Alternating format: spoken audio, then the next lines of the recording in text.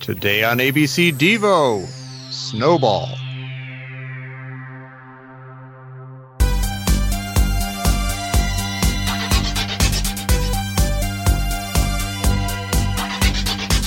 Hello and welcome to ABC Devo, the podcast where we analyze every song by Devo alphabetically from a fourth dimension to a wiggly world.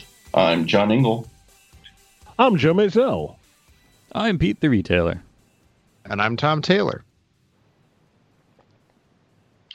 And today we are discussing the song Snowball off 1980's Freedom of Choice.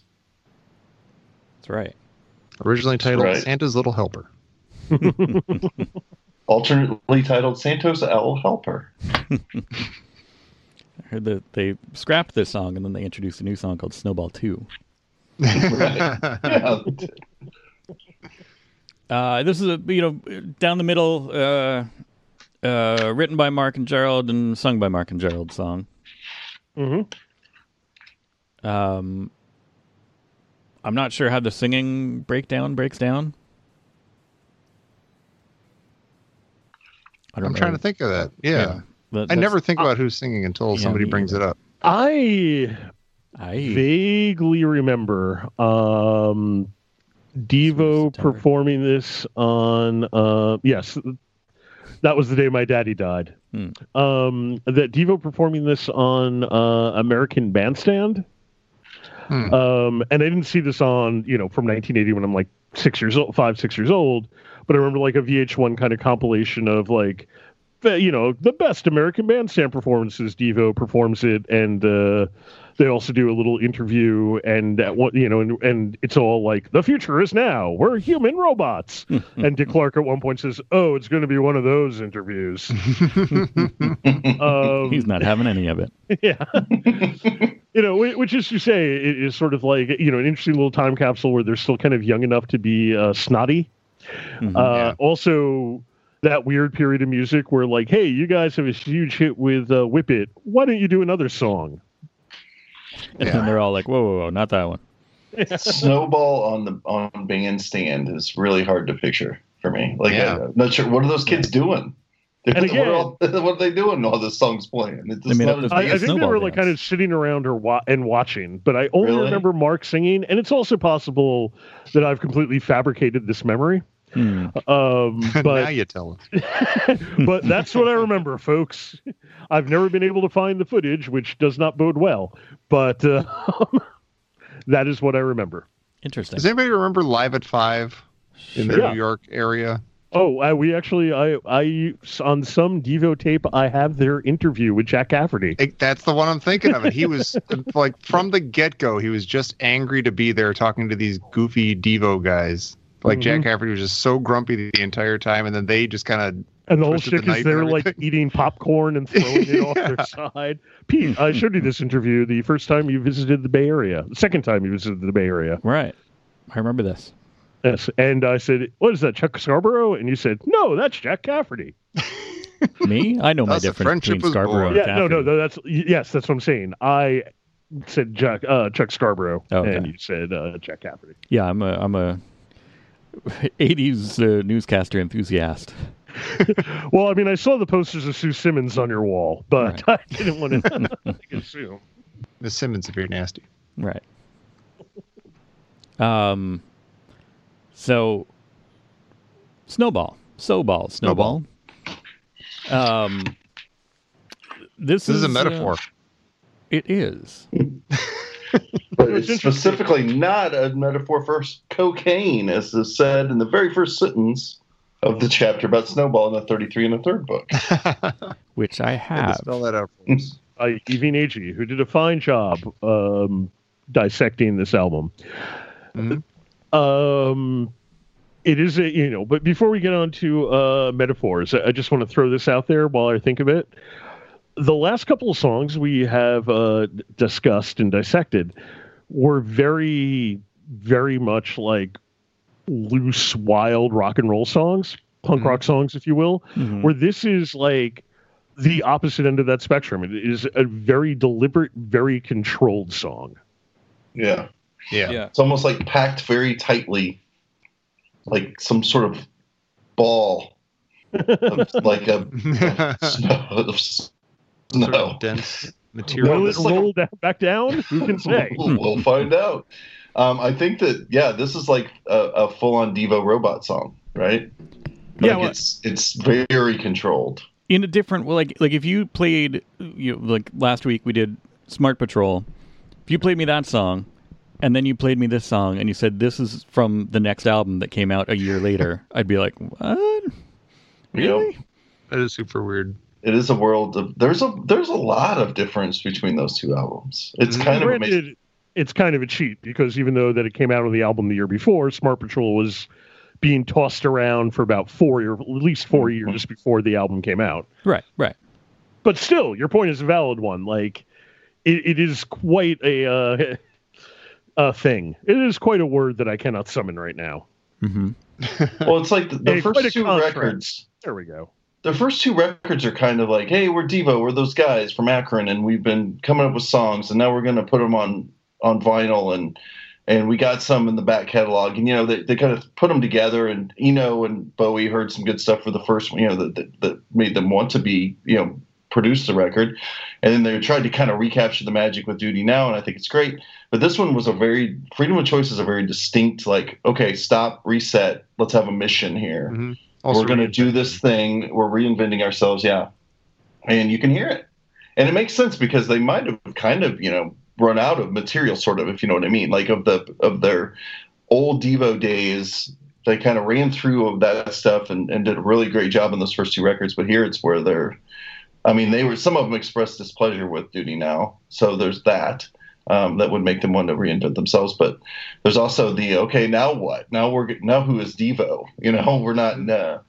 And I guess it's not a coincidence that it's also a new decade. Maybe that had some influence. I was about to say, John, not only a new decade, but like an entirely new era, where suddenly, like, you have things like Jane Fonda workout tapes. You have things like, whatchamacallit, like self-help gurus. And, you have the rising moral majority, and you have, the evangelical Christian movement. And you have, you just have this, like, spate of vapidity that is becoming mainstreamed. The spate of vapidity that has an agenda that is becoming mainstreamed, as opposed to something like, I don't know, Petticoat Junction, which is entirely vapid, but it's basically about, like, hey, you're a bunch of hayseeds and girls in bikinis, yahoo! It's fun vapid. Exactly. Yeah. Well, it's vapid meant to entertain, not vapid meant to, like, coerce you into a train of thought. You're in on the vapidity. You're down with the vapidity. You welcome it. Well, I wonder too, because one of the things that on the subject of this, what year it was and the changing of the decade, is they made Duty Now in kind of the style that they had been playing music for a long time, and to great success. But then about the same time they put that album out, Gary Newman came out with Pleasure Principle. Mm-hmm. And I kind of wondered, to me, I don't know. I mean, you get obviously Kraftwerk and a lot of the krautrock of the 70s was a huge influence on Devo. But I kind of wonder if they didn't hear Cars on the radio and go, oh, man, especially Mother's Bond, go, oh, man, we should do something. We should start thinking this way because this sounds like something totally new. Because Newman sounds so controlled, too. That album is very, like, tight. Right. Do you know the timeline off the top of your head? Like how... Well, they came out the same year. Yeah, how influenced could they have been by it? Oh, well, it came out in 79, so Pleasure Principle did, so it at least predates the release of Freedom of Choice, but I don't know. I mean... Well, and even... what's the other one? What's the one before that? That I can't think of. The album, Gary Newman's album before Pleasure Principle. Oh, yeah. Our Friends... No. Is that the name of the album? No. Picture it. It's not Gray and Red. No, I'm just looking at thinking of the cover. I'm having to look it up. Hold on. Yeah, me too, because I know it's Replicas. There you go. Yeah. Oh, the same year. That's also 79. So maybe that must have been early 79, so maybe that was more of an influence. Right. I just think of Pleasure Principle first when I think of Gary Newman, but Right. I mean, for obvious reasons, because it was a big hit. But Replicas is awesome. Yeah. It's really good. Replicas. Okay, yeah, that's not the. I was thinking of the one after. Just thinking of, you think of album covers, trying to. Right. Oh, this one's great too, though. Yeah. And yeah, both of those, went to Replicas, Pleasure Principle, and the one after it, Telecon, all went to #1 in the UK.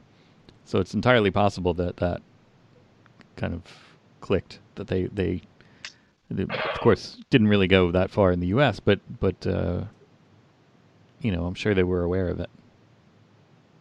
And Down in the Park is one of my favorite Inman tracks, man. I'm looking at this album. This album's great. I might have to listen to it. It's so good. It's later. You Are in My Vision is one of my favorites. Yeah. Anyway, this isn't Gary Newman. Yes, it is. Gary Newman. Yeah, I don't even know what we call it, show. Gary Newman OP. Newman OP. We're talking about Snowball. Oh, there we go. Snowball. By Devo. Did you guys, in doing so, I discovered that I had a couple of different versions of this. Oh, yeah. Me too. Including... Oh, yeah? I was pleased to discover the instrumental rough mix. Oh, weird. Which is... what is that on? Let's see. It's from that a compilation thing that I got from that Boogie Boys Basement site, which recommend. Yeah, it's a instrumental rough mix from the Forgotten Bits, which is a collection of just kind of forgotten bits, if you will. And that's pretty neat because it sounds pretty close to the final version. It sounds like a cassette dub of the final version almost. But with no words, and it's pretty neat. And you realize you get to focus just on the instrumentality of it all. How tight it is, how tightly packed it is. Oh, by the way, to clarify, it was season 23, episode 30 of American Bandstand, where Devo performed Snowball, showed the video Girl You Want, and Bernadette Peters performed Gee Whiz and Chico's Girl. Wow. Whoa. On June 21st, 1980. Wow. How does that line up? How does that line up with the release of The Jerk? Oh, interesting. Jerk is 79, ain't it? Yeah, it was 79. Well, so Bernadette Peters was the hot commodity. That's what I'm saying. Yeah, right. Maybe she was promoting Heart Beeps. Oh, God. Well, any opportunity to mention Heart Beeps. I know. That was a little bit later. What year is Pennies from Heaven? 81? I want to say that's 80 or 81. I think it was 81. I think we should spend our time looking these things up. Yeah, seriously. Conjecture's more fun. So here we are. I'm Bernadette Peters. Yep, 1980. ST. Speaking of heart beeps, there's a lot of beeps in the song Snowball. Well, That's true. There you go. Electronic Nice beeps. Or beep. Robotic beeps. All right, here's a little thing. Like, I'm looking at the lyrics, and I always thought the first line was, "My baby took a ball," not "My baby took our love." Yeah. And as a result, I always kind of felt that this is like, oh, this song is like a metaphor for the folly of man and also for the folly of love. And now I look at it, it's like, nope, not the folly of man at all. All about failed relationships. There you go.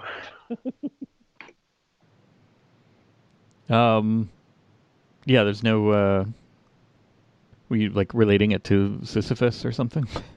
Yeah, that was exactly what I was doing. Yeah. It was a Sisyphusian song. I mean, love is a Sisyphusian endeavor. Yeah. Man. And That love sounds like without the- anger isn't love at all, as Tom True, well man. knows. Chickens. But yeah, I mean, it does sound like Big wooden the heart my full baby words. of the lyrics is sort of doing the Sisyphus thing, just trying over and over again to get this. But it's weird. Like she's the one like shoving the ball up the hill, like she's trying to make this thing work or something. She's putting in all the work, but then by the end, that doesn't work out, and there's 2 tracks of snow and Jesus There's left also- footprints or something. There's also this weird kind of like winsome quality about it, that like, or wistful quality about it, I should say, where like, the tracks are made to follow, and that's what I'm going to do. But it's sort of like, that kind of like, I'm not going to give up on this person who's left me. But make no mistake, everybody, she left me. Except it seems to me like like Tom was saying, she's the one putting the work in. Yeah. So why is she the one that leaves? It seems as though she tries so hard. He's the one disinterested, and what he's going to do is go walking. It almost seems like the tracks are made to follow. It seems like an extra lyric that doesn't make sense to me. Well, it's like you should say legs are made. That's what I'm going to do, because it seems to me like he's like, she keeps making that love too big. I'm going to go now. Well, she's making it more of a thing. She's kind of rolling it up the hill, making it more complicated, more massive.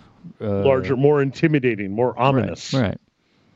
So it's weird that he says he's going to follow, to me. Well, and that is sort of like, because once it falls back down, he kind of realizes like, all right, well, now that it's broken, now that I can kind of see it at its essence, I can see the quality of what is there without without the kind of scary stuff all around it. And I want to. That is what I want. Wait, or is it as simple as this is a don't know what you got till it's gone kind of thing? It's like, well, she kept doing it, and now that she's gone, I get it, and now my heart's broken, and I'm going to follow her.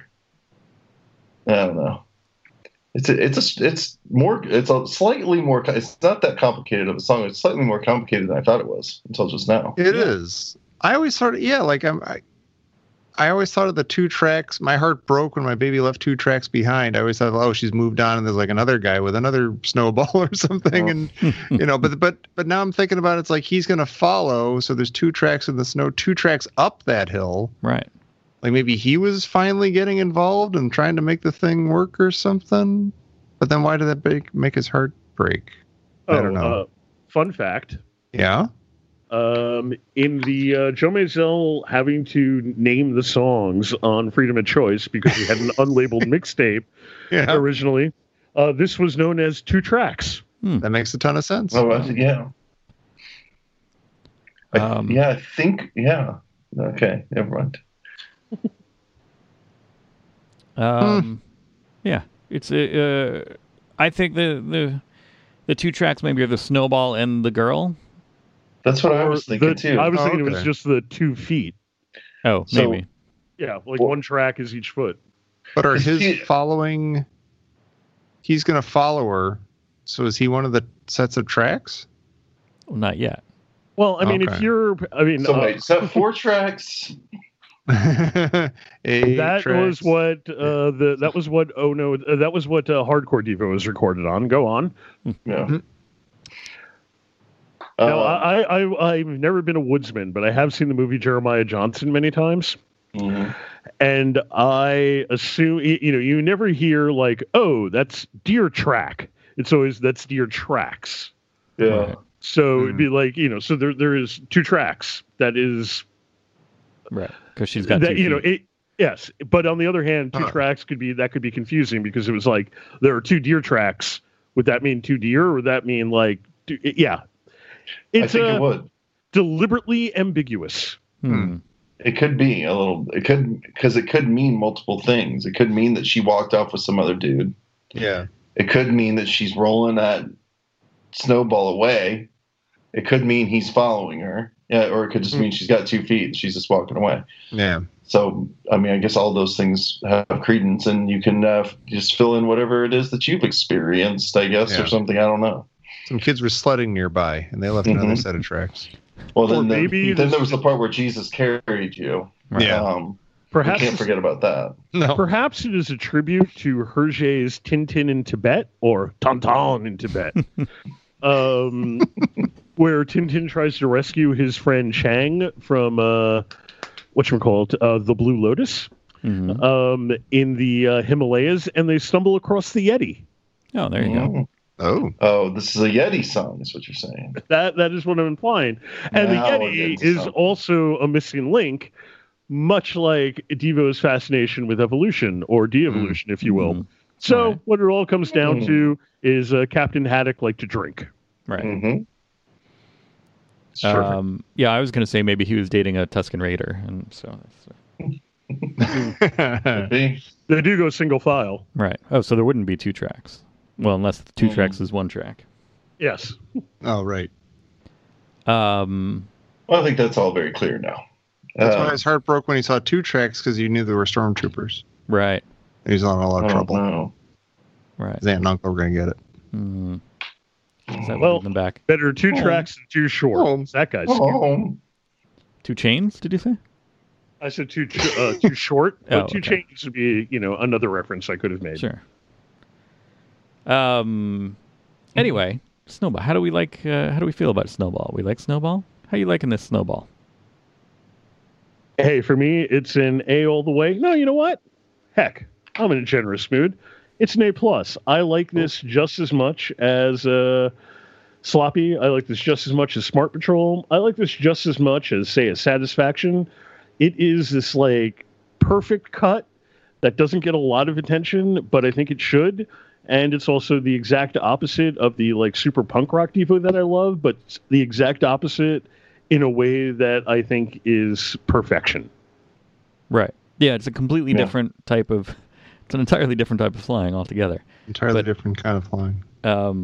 It's a great Devo song in a completely different way than like the ones you just said, like the last couple of ones that we've been talking about, where it's this other kind of, precise, much like the Beatles, where you would have, songs that were amazing for different reasons.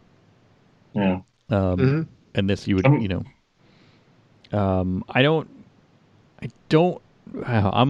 in the AA plus fence. I think I'm gonna. You know what? Let's, in the spirit of generosity, I'll give it the +2. Huzzah! Oh yeah, I'm doing the same thing. This is an A+ from day one. I love. Let's leave it to Tom to bring it down. See my A+. See my A-. I'll give it an A-.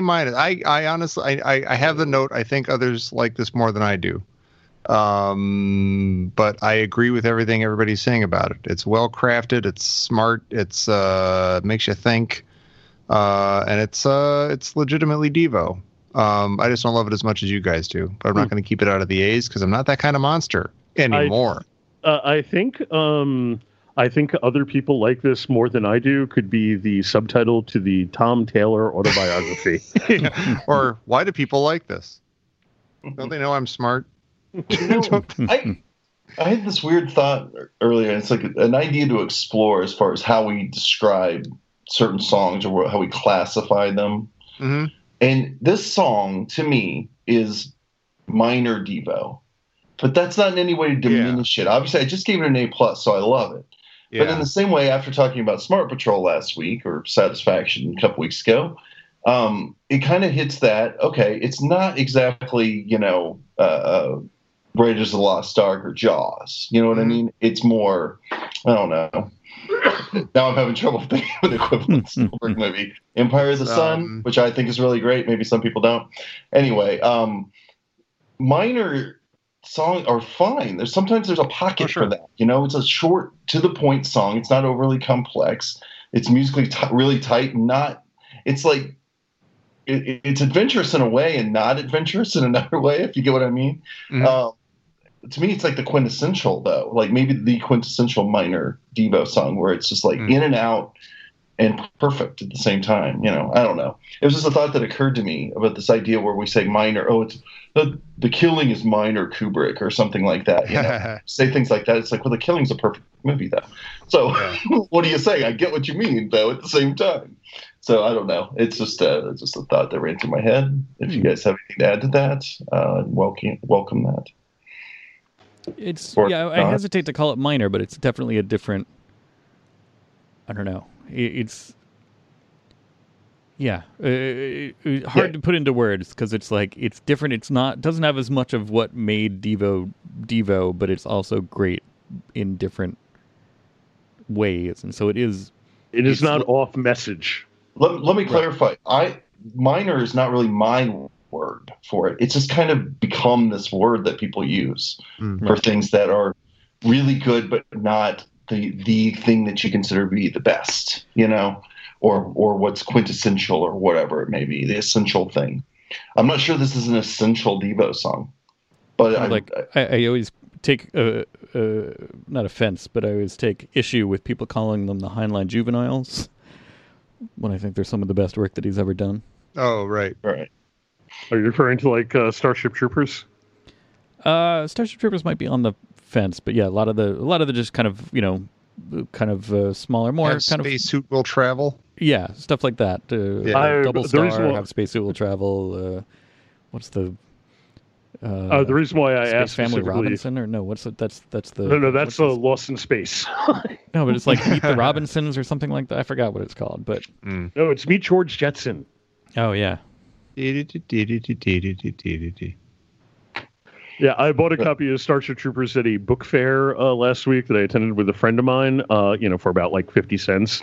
And my buddy said to me, like, oh, yeah, Starship Troopers. I forgot what it's like to be 12. I was like, well, I don't currently own it, and I want it. Leave me alone, was my response. Yeah, that's one of those books I've been rebuying books that I, like maybe sold years ago or whatever, just didn't have around anymore. And I've been being like, okay, I want these on the shelf when Archer's old enough to grab books off of a shelf. Mm-hmm. And Starship Troopers is one of those, and there's a bunch of other ones. Yeah, like there's nothing wrong with. I like having those things on. I'm with you, Joe. I like having those things on my shelf. I might not even read it again, but I like having those things on the shelf, even if maybe they're in my past a little bit. I don't know. There's this thing with reading with me. Where, when I was a teenager, when I was a preteen, when I was a teenager, well into my 20s, it wasn't just like, oh, I'm reading a book. It was like, I'm reading the entirety of, Dashiell Hammett right now. Right. And it's this weird kind of like, it is this weird kind of thing where now it's sort of like, as a result of like reading every, Jim Thompson book in one like fell swoop, it all blends together. Like you cannot tell me the difference between the plot of a swell-looking dame and a hell of a woman. Partially because it hardly tells you the difference of the title. Yeah. But you can't tell the difference. I can't tell the difference between between the titles, but I can't tell you what happened in one versus what happened in the other. It's all this kind of like gray mass. A lot of this happens now because of the ability to binge shows where like, yeah, isn't that the season where X happens? Because there's no spacing with me. So as a result, it's sort of like everything I've read between, the ages of 15 and like 25 is all this big gray mush. And now that I'm older, I find it not harder to read. Like I have more difficulty comprehending words, although that is an issue. But like, yeah, I find reading on the train to be very distracting. I find reading, when I'm sitting at home and just like, oh, I'll crack open a book. Like invariably, that's when I'm going to get phone calls. That's when like there'll be 500 other things I have to do. It is just this weird, like, wow, I don't, when I was reading maniacally, I don't remember anything from it. And now that I can read, now that my reading is more parsed, I don't have the time to actually do it. Right. Yeah. I there's a lot of things that I want to revisit, and then also at the same time there's a lot of things I feel like I'm like wasting time, that I'm like, wait, but there's all these other things that I haven't read that I want to read. I think I'm reaching that age with both movies and books where I'm like, I'm fine with what came before. I'm just going to reread this book, or I'm just going to watch this movie, and I don't need to I don't feel the need as much to consume a bunch of stuff or be some kind of completist. Right. And consume a bunch of stuff I haven't already. So I'm like, I really like watching these old movies, comfortable shoe movies, and not necessarily that I mean like mindless entertainments either. There's like sometimes they're really, artistically brilliant films, but I just like to revisit them and rethink. I think my brain is now shifted into a reconsideration phase where I'd rather like, okay, now that I'm this age, I want to look back on this thing I love from this point of view, So that's kind of where I'm at. But reading wise, I just had this whole conversation with my friend earlier today about how hard it is to read these days. Like it's really hard to find the time and get the concentration. And I was telling her how I just needed to not have a job anymore, and it would really help a lot. I'd probably get a lot of reading done if I didn't have to work. Yeah. I can tell you from experience, no, you won't. Oh, I don't know. I think I might. You will go through little spates where it's like, oh my God, I read so much in these 2 weeks. but then week 3 will happen, and that'll be the end of that. Yeah. Well, it'd be nice to try it though. I'd like to give it the old college try. Read some books again, but yeah, need to make that happen. It's interesting how this that's only the old college try if you're an English major. Well, in college, you have to read all that crap they make you read. That was also a hard time to read anything that you wanted to read. But anyway. Unless you take a sci-fi class. Clearly, this episode ended up exactly like we wanted it to, where we're talking about reading. Everybody's like, oh, wow, what more boring subject than hearing other people talk about how they read or don't read. The Devo Book Corner. So speaking about middle-aged white men complaining about being able to read more, what does Spotify say? That's funny you should ask. I got a car now. That's the when you make a radio station up of Snowball, the next song up is "Song for a Future Generation" by B-52s. Hey, all right, B-52s. That's been, you mentioned the Enterprise. Like that's been in there before. Yeah, many times. B-52s have to be our number one. Yeah, it's up there. Band. I have no problem with it, but no, not at all. Like, I want to be surprised. It's not wrong, but it kind of. It's not wrong, but it kind of surprised me how often New Order showed up there. Not that I have anything against New Order, not that I don't see the connection, but like, I see the connection, but it is not a connection I would have made just because of the kind of like social differences between people that I knew who swore by New Order and me, because I didn't know anybody else who swore by Devo. Mm-hmm. Yeah, I don't know. New Order's been it's been a while. I wonder what the algorithm's doing. I want to say that, yeah, maybe. They're not paying that Modern Lovers money to get Modern Lovers. They have like bottomless like pockets, the Modern Lovers. Yeah, of course. They're millionaires. I don't get it at all. Several times over. Jonathan Richman just hires a guy to hold his money for him, like in a sack. Then he sings about it. That's my money, man. Money man. He holds my money. His name is Stan. We graded it. We checked it out on Spotify, right? We're good with Snowball. Yep. We got another, of course, Summer of S. We're still in the S's for a while now. Got another S song coming up on Thursday. We're also moving a little bit. This is interesting. We're moving one album into the future from here. So we did. This is a nice. We did 4 in a row. 4 S's in a row here, where each one was from the next album from the previous one. Mm-hmm. So that'll continue on Thursday here on ABC Devo. The moon is a harsh mistress. Heinlein was right.